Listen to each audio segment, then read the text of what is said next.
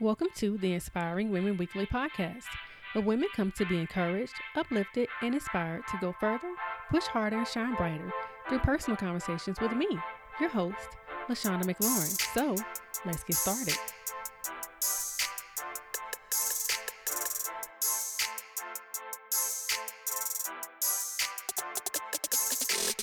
Hello, everyone, and welcome back to another episode of the Inspiring Women Weekly podcast. LaShonda here, and I hope that you are having an amazing day and ready to have yet another great week. Sometimes the hardest thing in life isn't falling down, it's getting back up. I know we often talk about the importance of trying not to fall and do everything in our power to stand upright, but I think it's just as important to discuss how to get up after taking a tumble, whether it be emotional, mental, physical, professional, relational, or familial. We have to learn how to fall with grace and, more importantly, how to rise again. In today's episode, I want to focus on getting back up because it is inevitable that we will fall sometimes in life. I'm going to give you my top 4 tips on how to get back up and rise to the occasion when life puts you down. And so I hope to inspire you to rise. So if you're listening to this on the day that it drops, I want to say happy Good Monday to you. I feel like the Monday after Easter should be called Good Monday because it feels so good to wake up and know that Jesus is risen. This special occasion got me thinking about the importance of rising up. This Easter is a little different from any other Easter I've ever experienced.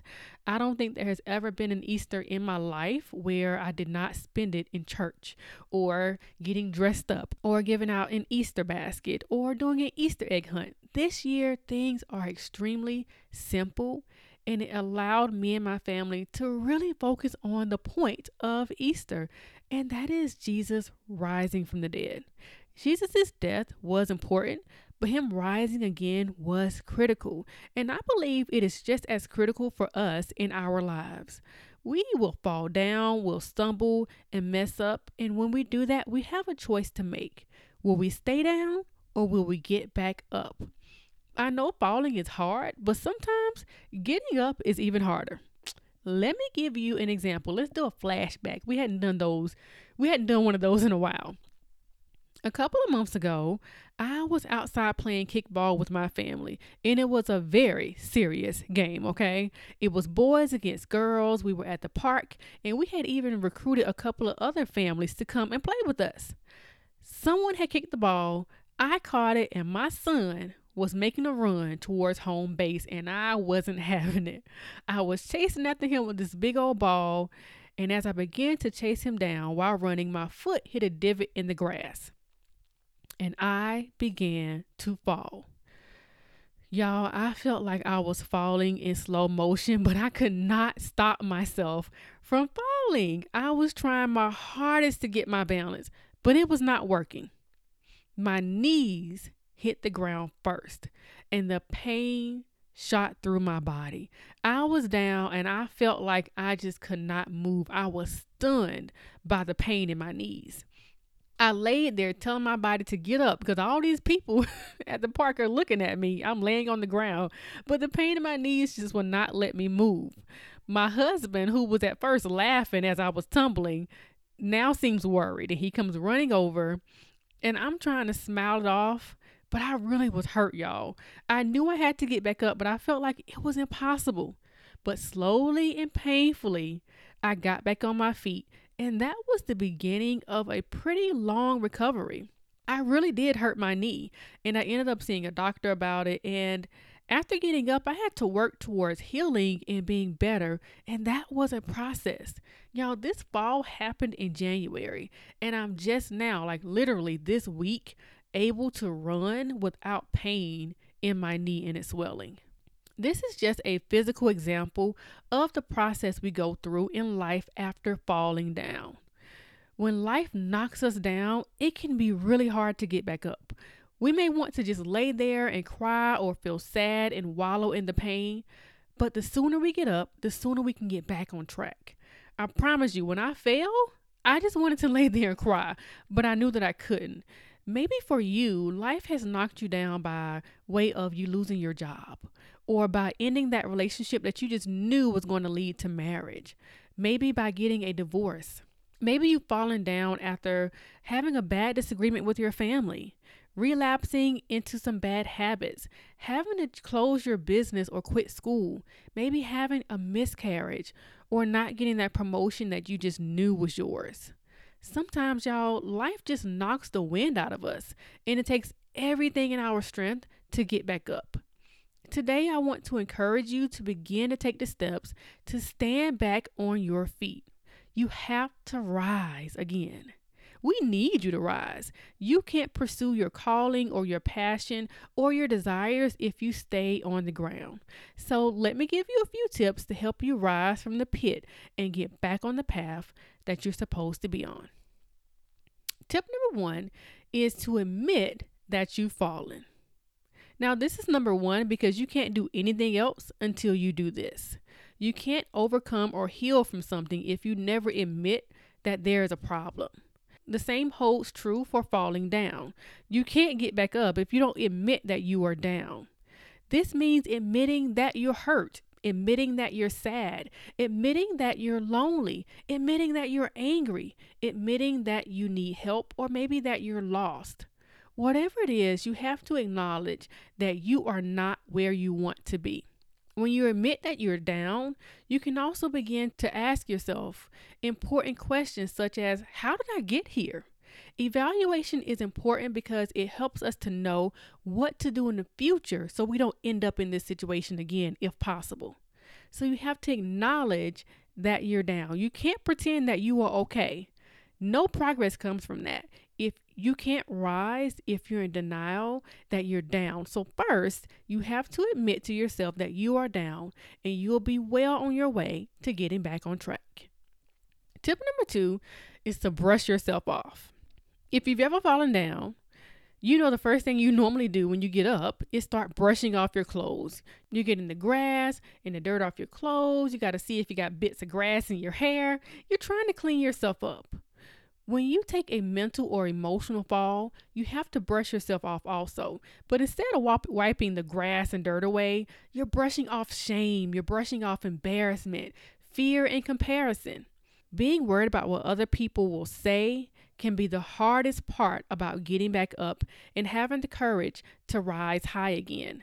Because we're all ashamed that we even fell down. We don't want people to know. What will they think if they knew I was depressed after that divorce? What would they say if they knew I've been paralyzed with anxiety after having children? How would they look at me if they knew that I was struggling with that addiction? Would they talk to me if they knew I lost my job or didn't get that promotion? Sometimes the shame and embarrassment is so heavy, it can prevent you from getting back up. You have to brush that off and realize that you rising is more important than anyone else's opinion. Because the truth of the matter is, everyone falls short. Everyone. Some of you can't get back up because you're too consumed with comparing your life to someone else's life who you believe has never fallen. Brush that comparison off. It's weighing you down. Some of you are afraid to rise and be seen because you fear what others will say or think about you. So you rather stay down. Let's not give people that much power over us. Brush that fear off. We all know the saying, or better yet, we all know the Aaliyah song. If at first you don't succeed, brush yourself off and try again. Don't let those mental strongholds hold you down. Brush them off so that you can rise again. Tip number 3 is to restart. Now that you've brushed yourself off, wiped yourself down, shoulders, chest, pants, shoes, you can begin again.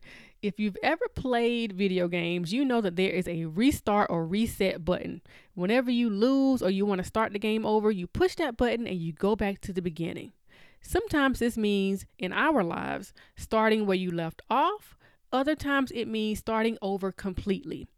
You may have to spend some time planning where to go from here, but the important thing is that you're starting and you're not staying down.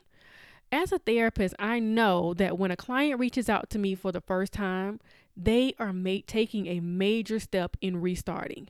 I realize that they are ready to start the process of rising. That step shows that they are ready to do the work. Some of them are starting for the first time, others are trying again for the 20th time.